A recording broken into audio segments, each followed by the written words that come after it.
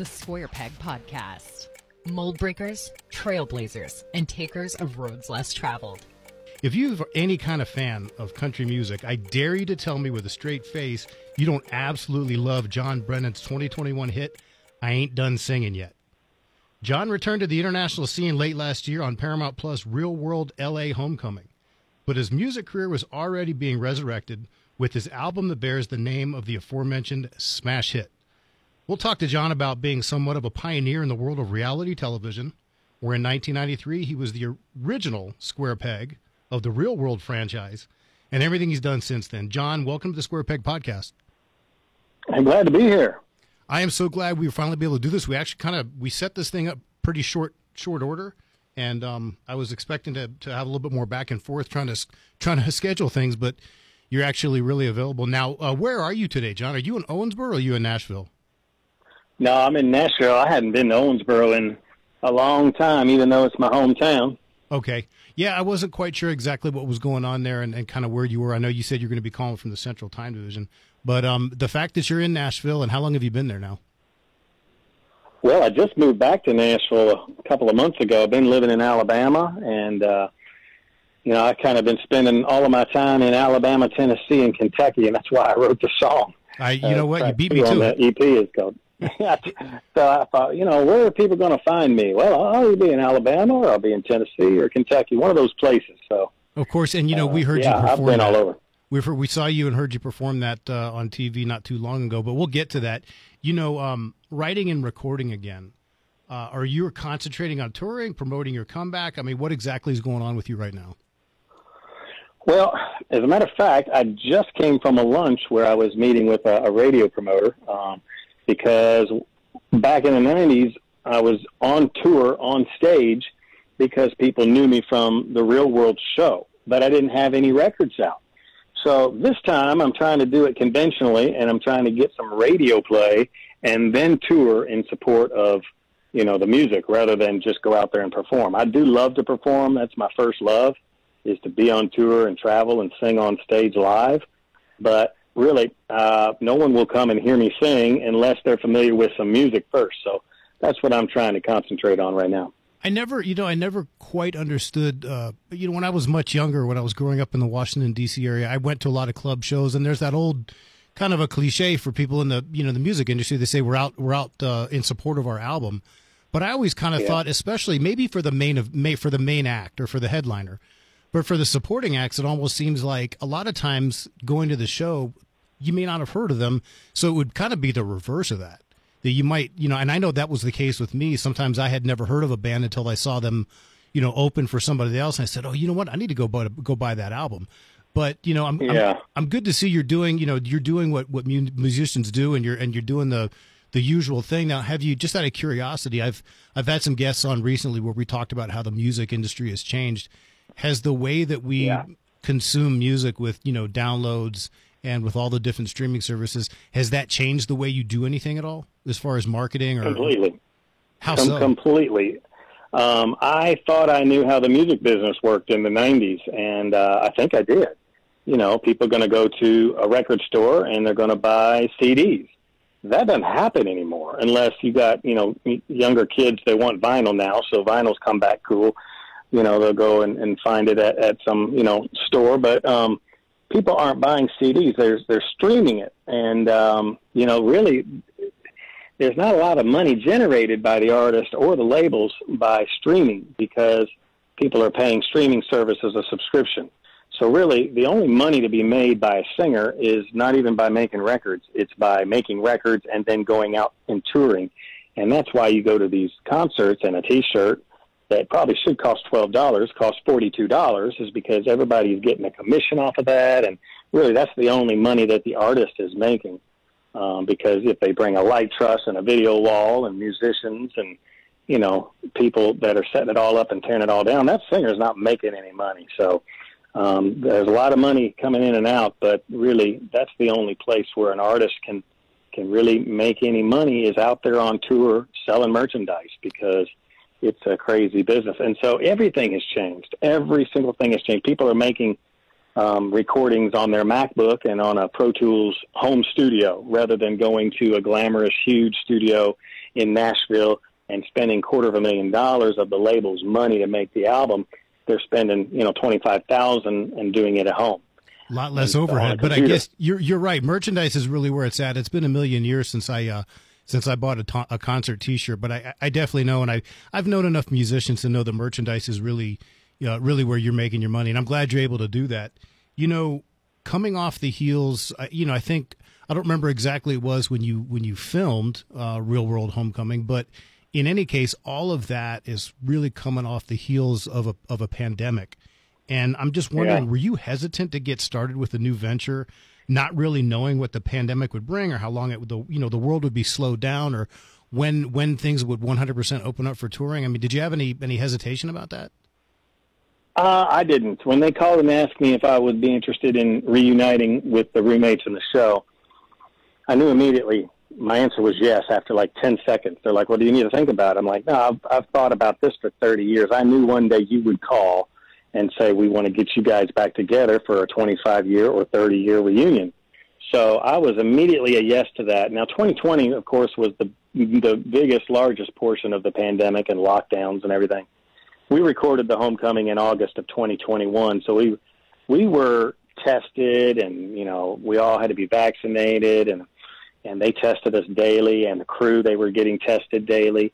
They created this safe bubble for us. We weren't allowed to really venture out into public very much at all. We were pretty much in that house, in that safe bubble that they created.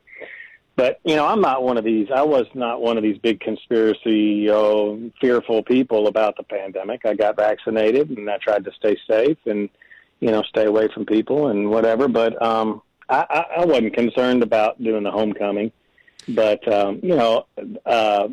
the music business, people are still going to listen to music whether they're on lockdown or not. And so the music business has trucked on, and I want to get out there and perform and put my music out there finally. And I used the Homecoming, the Real World Homecoming that's on Paramount. We were on MTV in the 90s, but now Paramount Plus is the big conglomerate. They've all merged together, and that's where the Homecoming show can be seen. And, I knew that, hey, this is my chance to get back out there and let viewers know that I still want to sing, and I ain't done singing yet.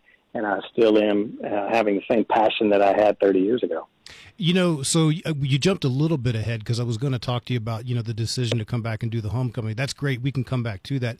But I was actually, at this point, I was actually thinking just on the kind of the music side and the fact that, you brought it up. So let's talk about, the timing seems, if I'm not mistaken, the music thing was happening before they called you about going back and doing the Homecoming, right? It was. I didn't know. I didn't have a game plan. I didn't really know how I was going to approach it. And so I just started writing the songs and started making the recordings. And then when the Homecoming happened, I was like, this is the tool I'm going to use. I'm going to perform while I'm on the Homecoming. I'm going to perform these songs that I wrote and that I'm going to release. And it's going to, this is the kickstart that I wondered what I was going to use. So, well, I was already passionate about the comeback, but I definitely decided to use the Homecoming. Yeah, well, that's, the timing couldn't have worked out better. And I know that, who is it? My kids, at the beginning of the pandemic, my wife was going to take our girls to JoJo Siwa, some teeny bop. I don't know if you've ever heard of her. I wouldn't have heard of her if I didn't have young children. But, she was supposed to play here, I believe, fairly early on in the pandemic, May or June of 2020. And, my wife was going to go see with her friend, was going to go to Phoenix and see, I can't think of her name right now, Alanis Morissette. And I was just kind of thinking maybe you were a little bit luckier because this all did kind of happen a year and a half into it. But I just wondered if with people, with venues closing down and it was kind of uniform at the beginning and then there was some opening and closing and then, different states with different public health orders were doing different things. But, I wanted to talk about anybody who listens to country music knows that a good number, I don't want to put a percentage, but a good number of artists will tell you that they began singing in church choirs as young children. Of course, John, faith is a huge part of your life. Was that the case with you? Did you get started with church or was there something else? I did, I guess, in a sense. I've always sang in church, and then I've spent really the last 20 years for sure, leading music in churches. And but I had a separate passion for country music. And I mean, I guess they all kind of intertwined.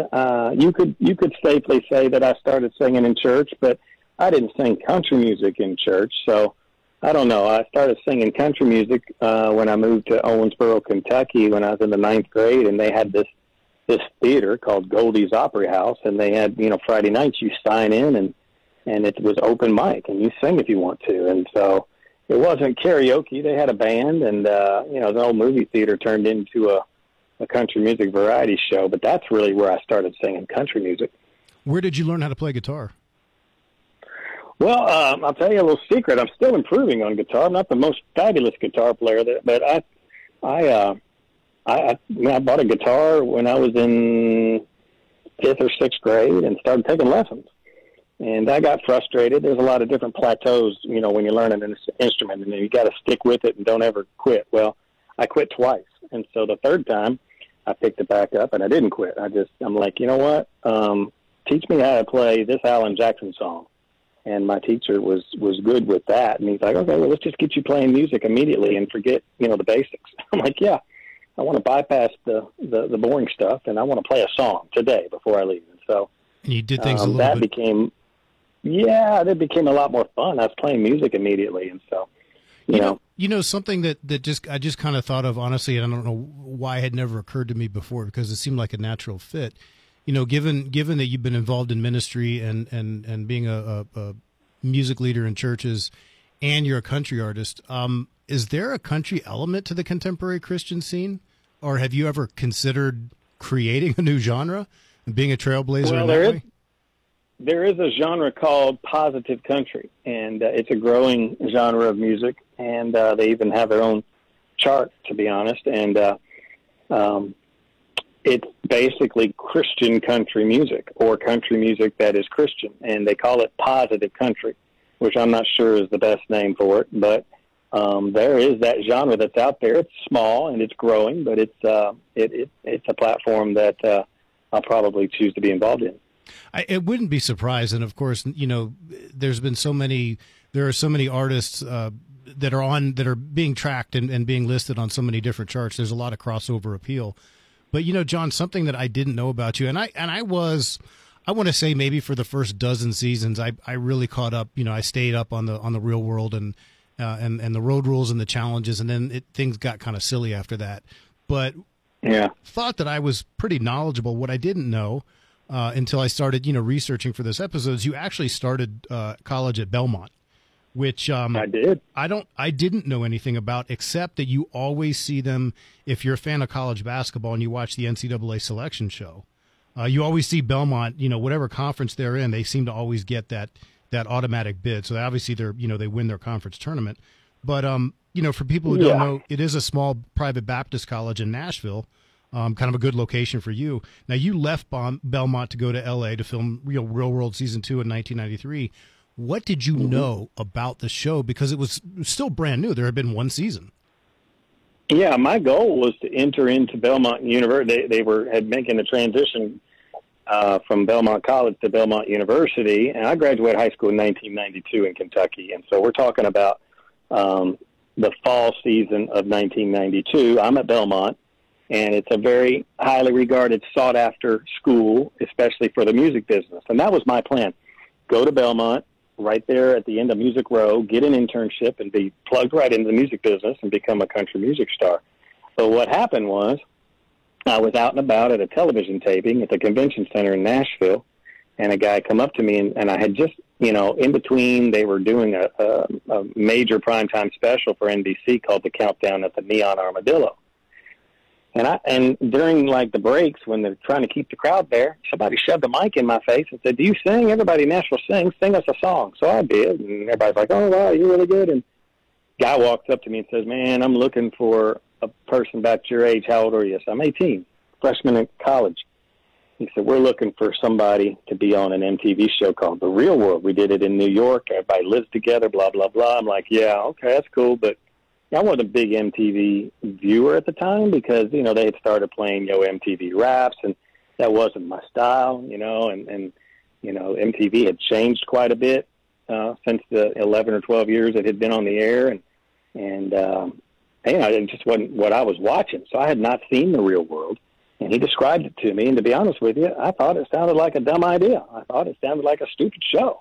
And I'm like, hey man, that's great, but I'm in Nashville where I belong, working on my goals. Why would I want to move to New York and be on this silly show? He said, no, this show's going to be in California. This is the second season. It's going to be in Los Angeles. I said, see, why would I leave Nashville and go to Los Angeles to be on MTV when I want to be in Nashville as a country music singer? And he looked at me and he said, you don't get it, do you? You're going to be famous, and then you're going to be a singer. You're going to be on MTV. It's music television. And I'm like, how long is that commitment? He said 5 months. And I'm going to live in a mansion on the beach in California and be on MTV. Yeah, dude. I said, well, I'm not an actor. He said, no, this is a reality show. And, of course, my response was, what's a reality show? Okay? Because nobody knew. Having been the first reality show ever.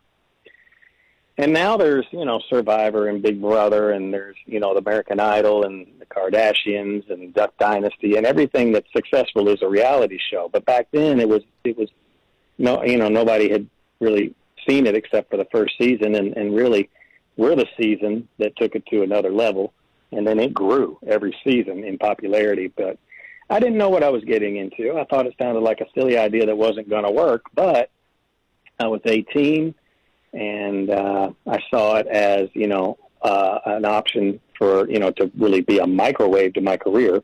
And, hey, let's hurry this along. Maybe I don't got to go through 4 years of college, and I can bypass a lot of that groveling.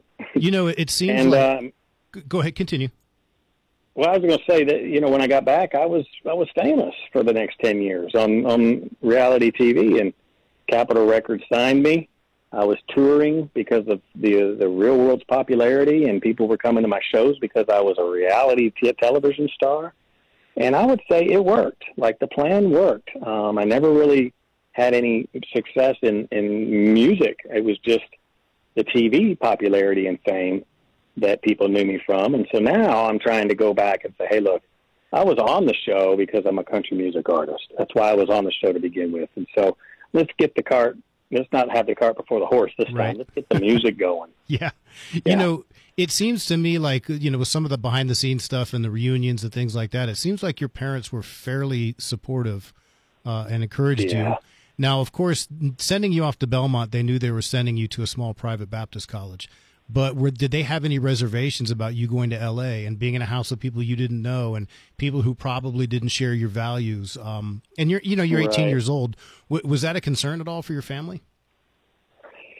I think any parent would have concerns, but my parents were awesome. I mean, my dad's gone now. Be 4 years in March. He died of cancer, and he was a great father figure and great man to our household. And Mom is doing very well, still lives in Kentucky.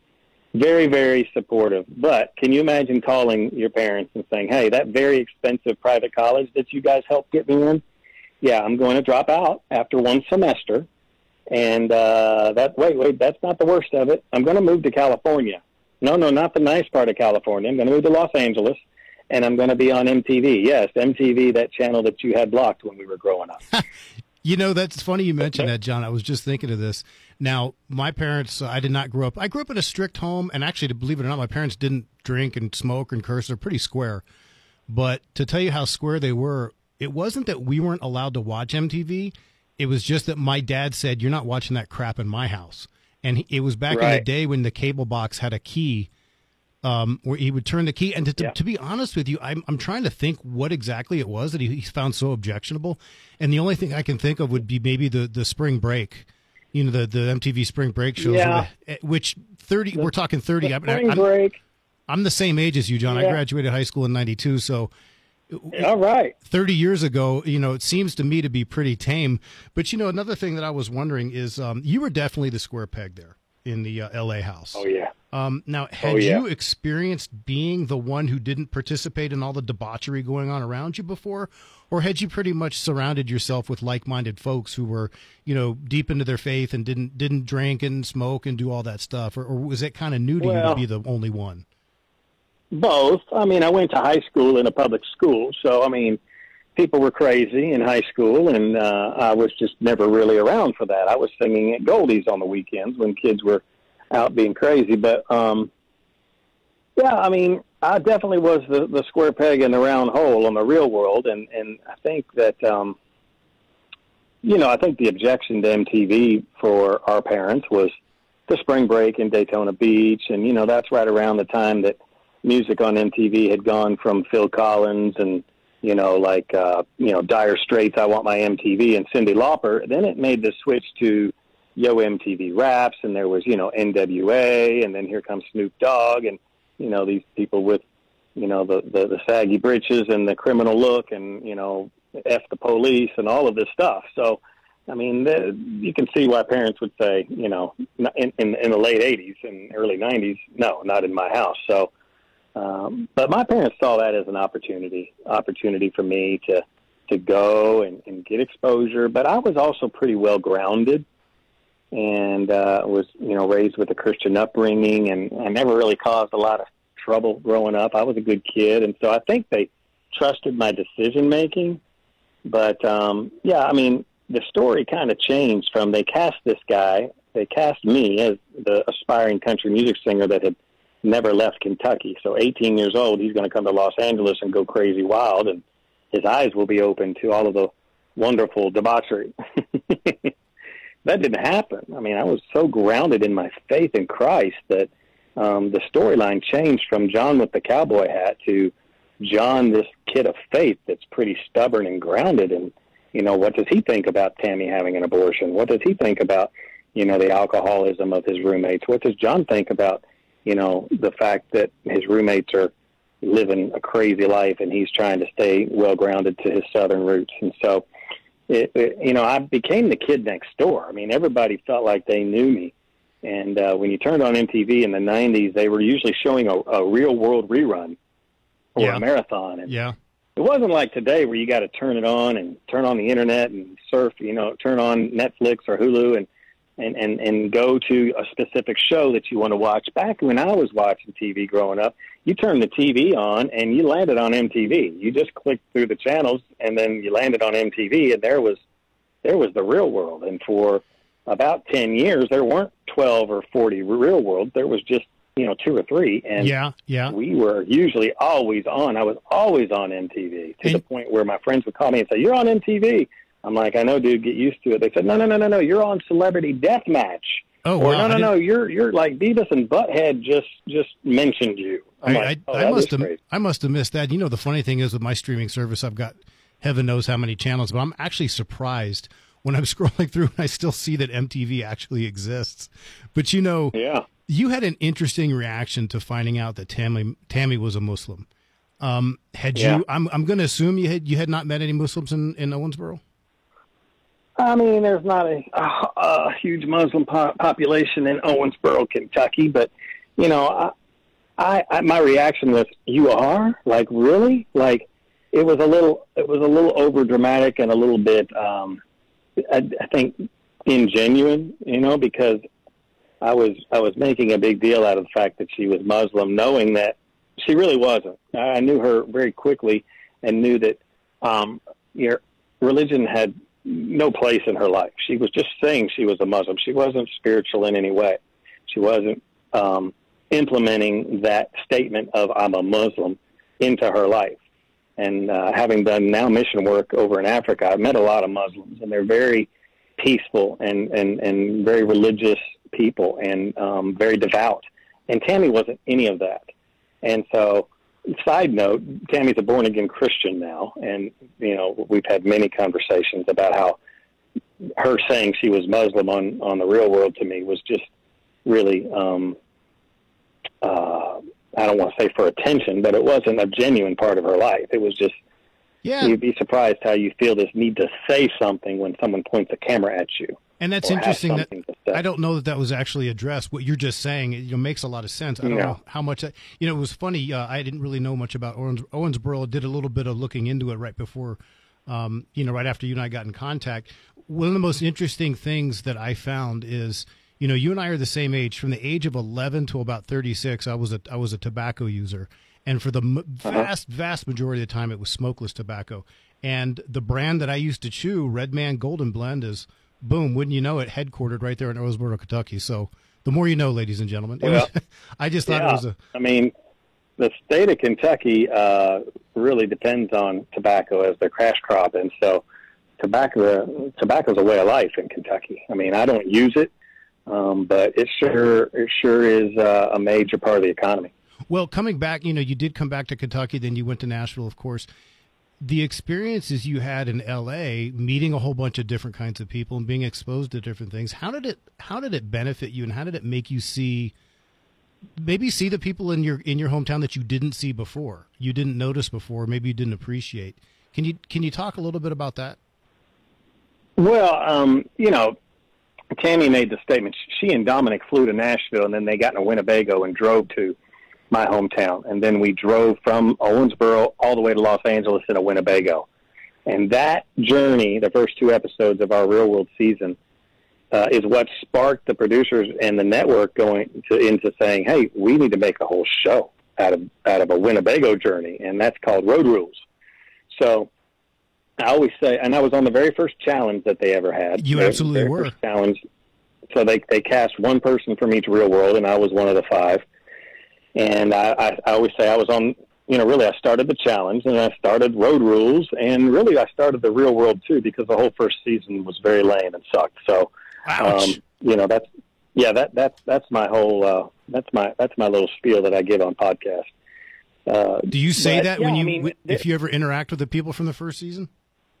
Oh yeah. Well, the people on the first season have kind of blackballed me, I've learned, because, they're very, very liberal, and I'm very, very conservative generally with my beliefs, and so they don't answer my calls anymore. They've blackballed Jon. I'm like, wow, that's really petty for you to be on a show called The Real World, right, where you interact with people that are nothing like you, and you're supposed to accept and learn from one another.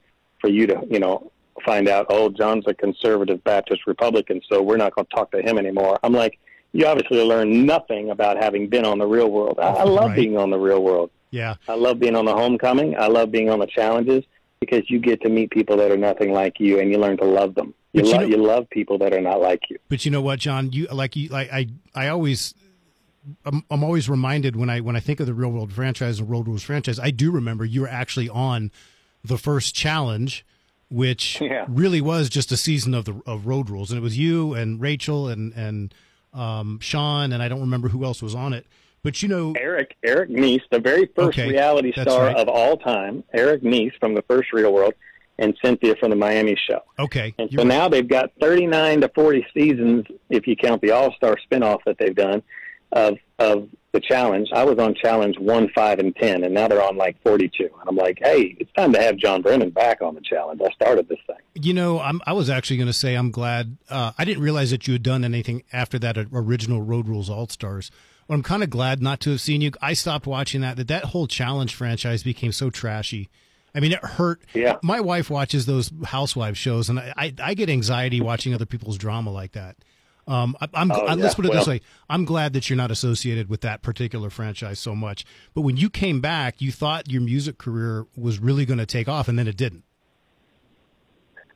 Yeah, well, I don't know which comeback you're talking about. I've been trying to make comebacks ever since. For the original 25 years. After the original your original time in L.A. in '93. Yeah. Oh, sure. Yeah, I got back, and Capitol Records in Nashville signed me. They were really excited about me. I was traveling around opening for big acts, and as the music business just unfolds, it doesn't always work out, and slowly things just kind of fell apart. And I thought, well, I'll regroup and go again. Well, it never really regrouped. So I went and did a lot of mission work and entered the ministry and just kept making trips to Nashville. But you can't make trips to Nashville. You've got to be fully entrenched. And it's like winning the lottery. You can't just think about. You have to actually jump in both feet. And so, I just put all my chips in this basket and said, look, I'm 47, 48 years old. If I'm going to sing again, it's time to go 100% and quit, casually trying to make a comeback. You got to put it all your eggs in the basket and go for it. So, here I am trying to get my song, I Ain't Done Singin Yet, on the radio, because really that's my goal. I don't want to be an internet artist. I don't want to be a Spotify artist. I want to be a radio artist. I want to be a traveling artist that people hear on the radio. And that's it's very, very difficult. Well, let's talk about that song, I Ain't Done Singin Yet, because I listened to it, honestly, for the first time just a couple weeks ago. Like I said, Alabama, Kentucky, Tennessee, you actually performed with Merle Haggard's Sons Band when you were in L.A. Last year. But Waylon Jennings' son, Shooter Jennings Band, yeah. And so I was familiar with that, but I Ain't Done Singin Yet. John, I'm not lying to you. And I grew up 13 miles from the White House. Technically, Virginia is the old South, but it's not country. Although WMZQ was always big there, 98.7. I'm going to give them a little bit of a shout out. I probably started listening to country music in earnest in high school, so late 80s.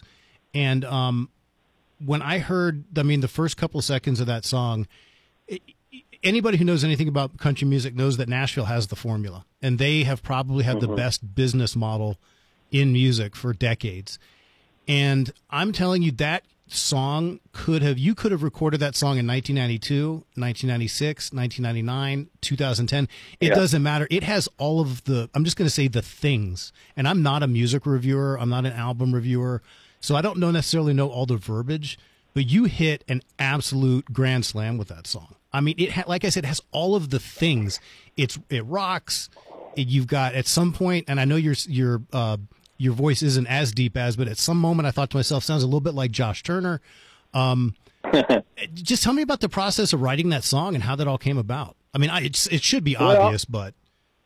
Well, first of all, thank you. Yeah, if you listen to the lyrics, it's a no-brainer. Only Jon Brennan could have written that song, because that song, line for line, tells you my journey and why I'm doing this. And so lyrically, I think it's perfect for where I am. I was literally in the shower one day, and I was living in Alabama, and I thought, I guess I'm done singing country music. Dang, I miss it. Like, am I done singing? Is that a part of my life that's over? And I sat there in the shower, just letting the water beat my head, and I made a decision. I said, no, there's no reason that you have to be done singing. You don't want to be done singing. You still got that passion in your heart. It's what you desire to do and think about doing and say, what if, this is my goal in life, but you're not doing anything to work towards it. So it's time to get out of the shower, dry off, and get back to singing. Are you done? And I literally asked myself a question. Are you done singing? Is that over? And I said, my answer to myself was, I ain't done singing yet. And it's bad grammar, but I ain't. Let's get back at it. Let's get back to it. I've been gone for a while. People have been out of the limelight. People haven't seen me on reruns on MTV. They haven't seen me on The Challenge. Everybody wants to know what Jon Brennan's been up to. I'm kind of forgotten about. Write the song, get to singing, and put it out there. And I love the song. It's my favorite song on the EP. A lot of people like Alabama, Tennessee, Kentucky a little bit better. My roommates on The Real World liked it better. And the producers of the Homecoming liked it better, so that's what they saw in the Homecoming. They said, oh, this is catchy. This song's great. I'm like, yeah, it's catchy, and it's great, and it'll be a great follow-up single. But the first one's going to be I Ain't Done Singin Yet, because it tells the story about why I'm back, and it rocks. Like, I like energetic music. It's got fiddle on it. It's got a little banjo in the back, but it's a rocking song that if I was in my car, I would crank it. I'm not like... It's not a background song. It's a song that you crank up and sing to the top of your lungs. And it's a song that makes you feel great and positive about what your goals are. So I thank you for the words that you said. I feel the same way. I'm a little partial because I wrote it, and it's my comeback song. But it's a song that if it were on the radio, I would crank it up and say, dude, this song's awesome. And, maybe everybody listening to this podcast will go find it on Spotify, or you can go to my website, jonbrennan.com, and download it, whatever. I'll mail you a CD if you want. I'll sign the CD. But it's a great song. I think it's on YouTube. It's everywhere that music is. But go and find I Ain't Done Singin Yet by Jon Brennan. And if you don't love that song as a country music fan, I'll be surprised, because, I think it's got everything that a country music hit. Well, I'll tell you, neither one of my sisters listens to country music, but I know my oldest sister, Leslie, is probably one of the biggest real world marks that there is, and I know she's very excited that I was going to be interviewing you. I wouldn't be surprised if both of them actually liked it. It is something that I think crosses all genres because of the rockin' sound and the upbeat thing. Now, of course, you I don't know how I get it. You'll get a chuckle. I don't know if it's cliche. You actually did cover Alan Jackson with the song "Here in the Real World," which nod nod wink wink. Yeah. I don't know exactly how that came about, but there are a few other things that I wanted to. Now, you did say sometime in the '90s you made your way through Las Cruces, New Mexico, where I live and where I record. Yeah, I can't remember. I did a lot of college circuit speaking, and is there a college there? Is there a university or New Mexico State Aggies? College? Yeah, I don't. I was on tour, and I know we stopped in Las Cruces because I remember the name and what a beautiful part of really the state and the country. But I can't remember. I'd love to say I was performing there, but I can't remember. But I know I spent some time in Las Cruces and Santa Fe and Albuquerque. And well, if you played Phoenix when I was a little boy. If you played Las Cruces, you probably played, I want to say, either a place called Cowboys, which no longer exists, or a place called Rodeo USA, which was actually still here when I moved here in 1999, and now it's actually a roller rink. But I think it was Cowboys. If I think back, I played several places called Cowboys. That's probably what it was. But yeah, that's neat. Well, in the real world, I was literally about to leave to go in 1993 to be on the Real World, and I was watching CMT back when CMT was playing videos all the time, and Alan Jackson's song "Midnight in Montgomery" came on, and he had a video where he went to visit Hank Williams' tomb, gravesite in Montgomery. And when he pulled up on his bus, the Silver Eagle bus, at the top above the windshield, you know how buses will say, what city they're going to or who's on the bus. His bus was named Real World. And I thought, he named his bus Real World because his previous hit song, Here in the Real World. So his bus is his real world. And that's funny. If I ever get on, if I end up being on this silly show that they're talking about wanting me on, I'm going to sing that Alan Jackson song, Here in the Real World. It became a huge part of the and you did the show. I did. I sang it, and then I sang it on tour. Hey, everybody, I was on this show called The Real World. Let me sing this song. And so I thought, you know what? Put Here in the Real World on the comeback EP. I actually lost my train of thought there for a second. I want to go back a little bit. Something I didn't get. You said you were actually really enthusiastic about having an opportunity to do the homecoming. Again, when you did it the first time, you didn't really know what to expect, and now we have a good 30+ years of reality television to know what one should expect when they go on. And like I said, I can't stand a lot of these shows. My wife watches these Real Housewives shows, and you know what I do for a living. I get enough of dealing with other people's drama. The idea of, I couldn't do it, John. I could not be on a show like that. Knowing what it is, I would remove myself. Was there any anxiety? I know you said that you were excited to do it and you didn't hesitate for a moment, but knowing that there were going to be stressful times and stressful moments, and of course, as it would happen, you guys did revisit a lot of the issues that you dealt with 30 years ago. Did you have any anxiety, any apprehension about what it was going to be like? Well, let me tell you this. Being on The Real World is a great opportunity, and it's very enjoyable at times, but it is very, very, very stressful. And The Real World in 1993 was one of the most stressful things I've ever done. It's one of the most valuable things I've ever done. But just the fact of, hey, this is going to be on television, and everybody that watches this, which is going to be millions, are going to form an opinion about everything you have said and done here on tape. And not only are they going to form an opinion, but it's going to be there for 10 years on reruns and then live on the internet forever. So this is something that never goes away. It's very, very stressful. Okay, nobody says and does the right thing all the time. So you say things you wish you hadn't said. Oh my gosh, my hair looks terrible. My complexion, is that really what my voice sounds like? I don't like myself. Or, I wish I could erase that bunch of footage and I would have reacted totally differently. I'm going to regret that. There's a lot of stress involved, but again, it's valuable because you get to be yourself.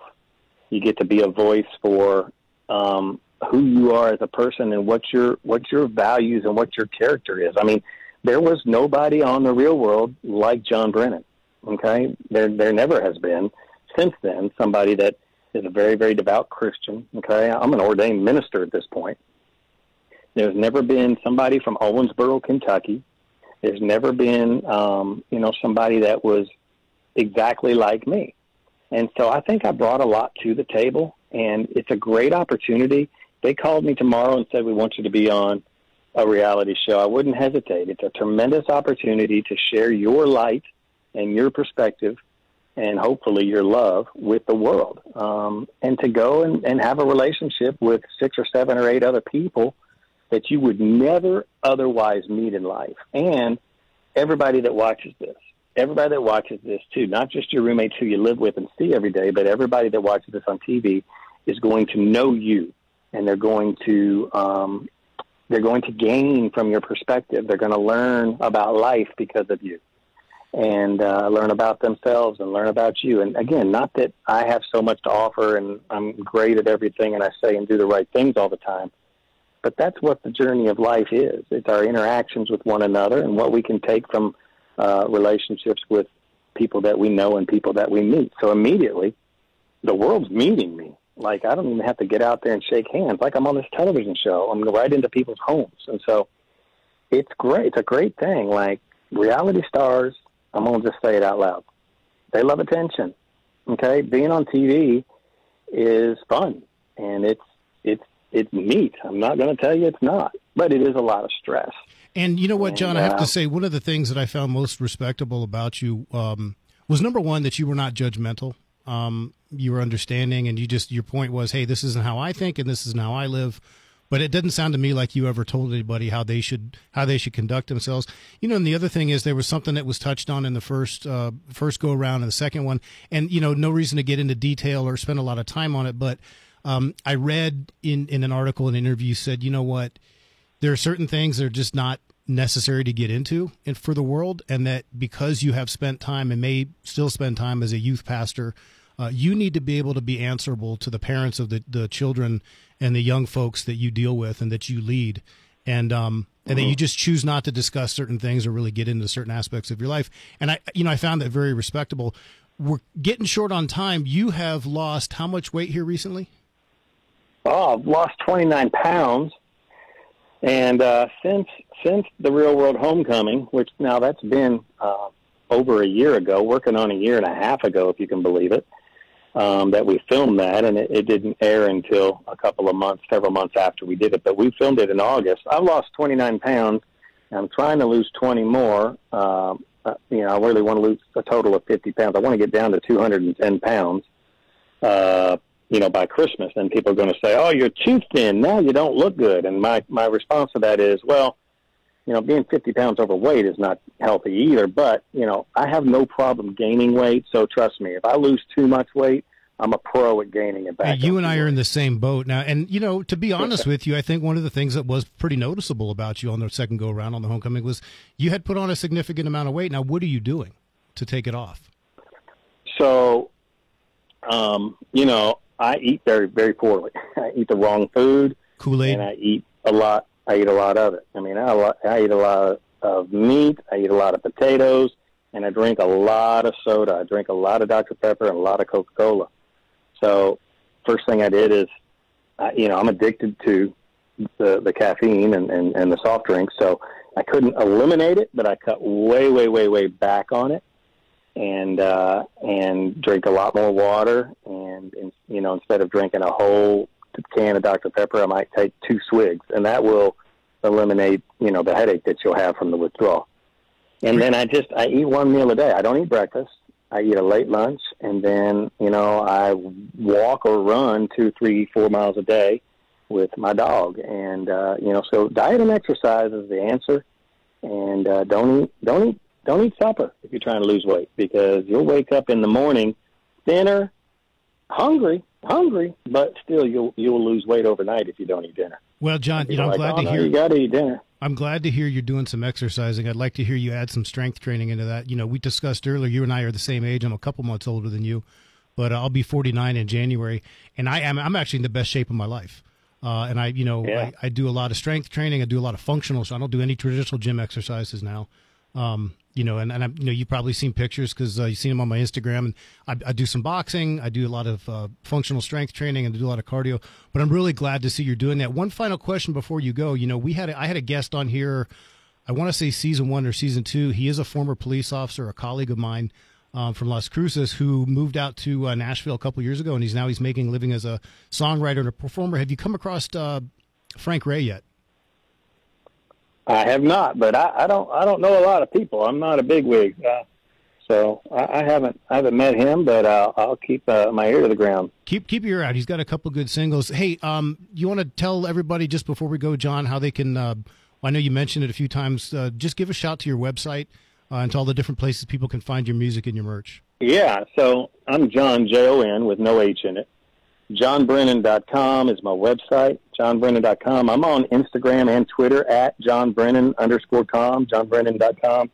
And those are verified accounts. Facebook at Jon Brennan Country. Those are verified, so the blue check is there. You'll know it's me. I'm actually on TikTok. It's not verified yet, but I'm on TikTok at JonBrennan.com. And, follow me on social media. Got a YouTube channel, too. But Instagram, Twitter, Facebook, and then my website. And it's really me that's posting on Instagram and Twitter and Facebook. It's not somebody doing that for me. So go and follow me and like my stuff, and we can interact. I appreciate it. Hey, this has been so, Jon, talking to you this last 45 minutes or so has been so amazing. And not that I ever had any doubts, but, these last few weeks I've been interacting with you a little bit, getting this thing going. And you are absolutely, the word genuine, I think best describes you. And talking to you, like I said, for this last 3/4 of an hour, not that I ever had any doubts, but it confirms it. Genuinely nice guy. Jon, it has been a pleasure. This is our season finale for season 5 of the Square Peg Podcast, and I really couldn't think of a better way to have spent it. So thank you for being my guest, and I look forward to seeing a lot more from you. Man, I appreciate it. I'm definitely a square peg in a round hole in this world, but all to your listeners, call your local country radio station, tell them you want to hear Jon Brennan. I ain't done singing yet. I happen to know, John, we talked about this. I record in the Zia Country studio here at Bravo Mike Communications. My producer's office is right next door. She's the operations manager. She's also my editor. So I have a feeling if your song has not been on Zia Country yet, it might be there in a few weeks. Well, thank you so much. Ladies and gentlemen, I hope you've enjoyed this episode of the Square Peg Podcast as much as I have. This is going to go ahead and just about do it for Season 5, but I got big plans for Season 6 coming in 2023. I hope you guys will stick with me. Thank you very much. The Square Peg Podcast. Proudly produced by LasCrucestoday.com and Bravo Mike Communications.